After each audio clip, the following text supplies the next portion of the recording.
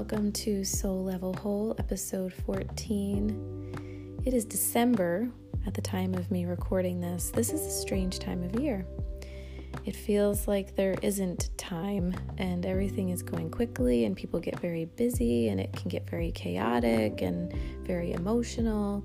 And then we hit January and everything kind of just shifts really hard for people. And one of the things everyone focuses on is the new year and their resolutions and that kind of thing. So what I'm going to explain to you might be really helpful for you as you think about this transition we're in. You know, we're about to hit a new year, but at any time in your life, you could be in that transition where you're leaving something for something else, moving towards something else. And it's when you want to create a new life for yourself or a new facet of your life for yourself, or where you're in a position of not wanting to be where you are, feeling stuck where you are, and wanting out. So if you're in any period of transition, or if there's anything about your life or your health or your world right now that you're not happy about, which I'm assuming there's got to be something, then this process could be helpful for you. You don't make anything happen. You don't create all of the conditions in your life, control them, and make things happen. We're going to talk about how trying to make things happen, trying to force things, trying to have things go your way is actually really counterproductive, and that there's a role that you can play that will help you get everything that you want, but it's never about controlling things or trying to make things happen. So when you want something to change, you want something to be better, you just want something in your world or in your life, and you feel like you can't get it and you don't know how to get it, and it seems difficult or it seems impossible. You don't even know the path. And it can get really frustrating, and it can send you on a bit of a downward spiral, make you feel hopeless or whatever.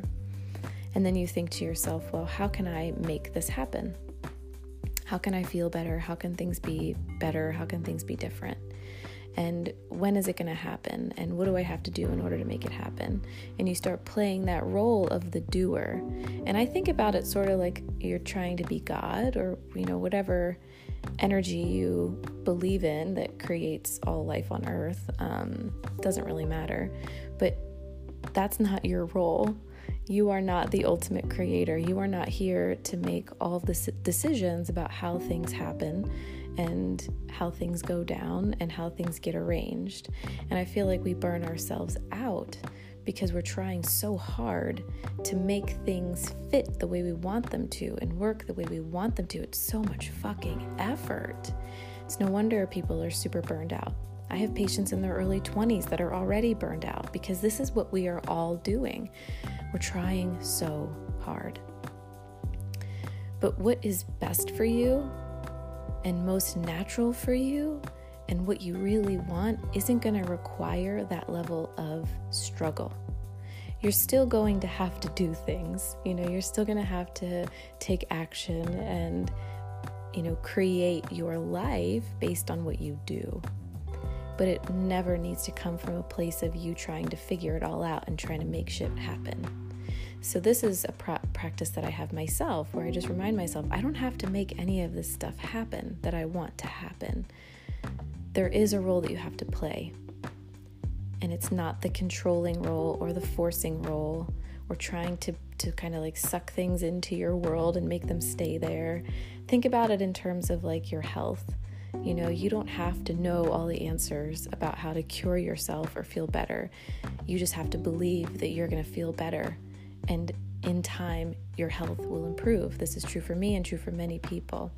Or in a relationship. Say there's a relationship you want with somebody and you're trying to force it. That's never an authentic relationship, and that was never quote unquote meant to be, and that's not what's best for you. It's the relationship that's effortless, that comes in when maybe you least expect it, that just blends beautifully into your world. That's how everything is supposed to be, believe it or not. And as I say all these things, I can just imagine what some of you might be thinking, because we're so used to struggle and we're so used to things being hard. but I'm going to continue speaking about it from my newer perspective, because what I'm telling you has really worked for me. So if you're not in the role of control, what role are you in? You're in the role of believing. You're in the role of getting excited. So I had a podcast I did earlier about one of the ways to kill self-doubt, and I talk about that it's to get excited, because that changes the energy of everything. So if you're not trying to control things, because control always comes from a fear of things not working out or things not going the way you want them to. If you no longer have that fear and that worry, then you're actually more allowing of what you want.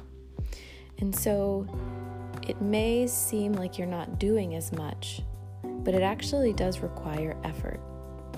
It's the effort of believing in what you want, believing without a doubt that the things that you want are coming and are real for you, believing that you can overcome, believing that you can feel better, believing that what's right for you and best for you will come naturally, that you can just let it go. Just open your hands and drop everything and just trust that it's going to work out in the way that serves you at your highest and greatest good. And then from that place, decide what you want and how you want things to go. It's such a different practice than saying, well, I want this and I want that, and then I'm going to do X, Y, and Z, and that's going to get me there. And you just obsess over the details and you try to control all the factors that you could never control anyway. And you just spin your wheels and you burn so much of your energy. That's a huge red flag. For me, if I'm starting to get fatigued and I'm burning up my energy, I know I'm doing something wrong. Like, that's not the way that I want to achieve anything in my life. And you probably don't either.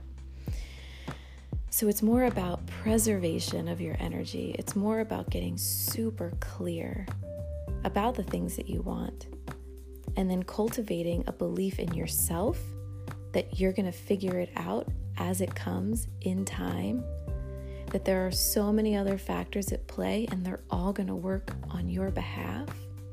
So it's this practice of having faith, having unwavering confidence and belief in yourself and in how things get to be. And it may seem sort of fantasy oriented or maybe even bullshit to you, but I promise you that this is actually how things get to be for you. The things that you want most, this is how they come about. Because if you have to work really hard in order to have things, right? And you get the things in your life that you've been working super hard for and just like burning yourself out, trying to make all this stuff happen, then you did get some of those things that you wanted, right?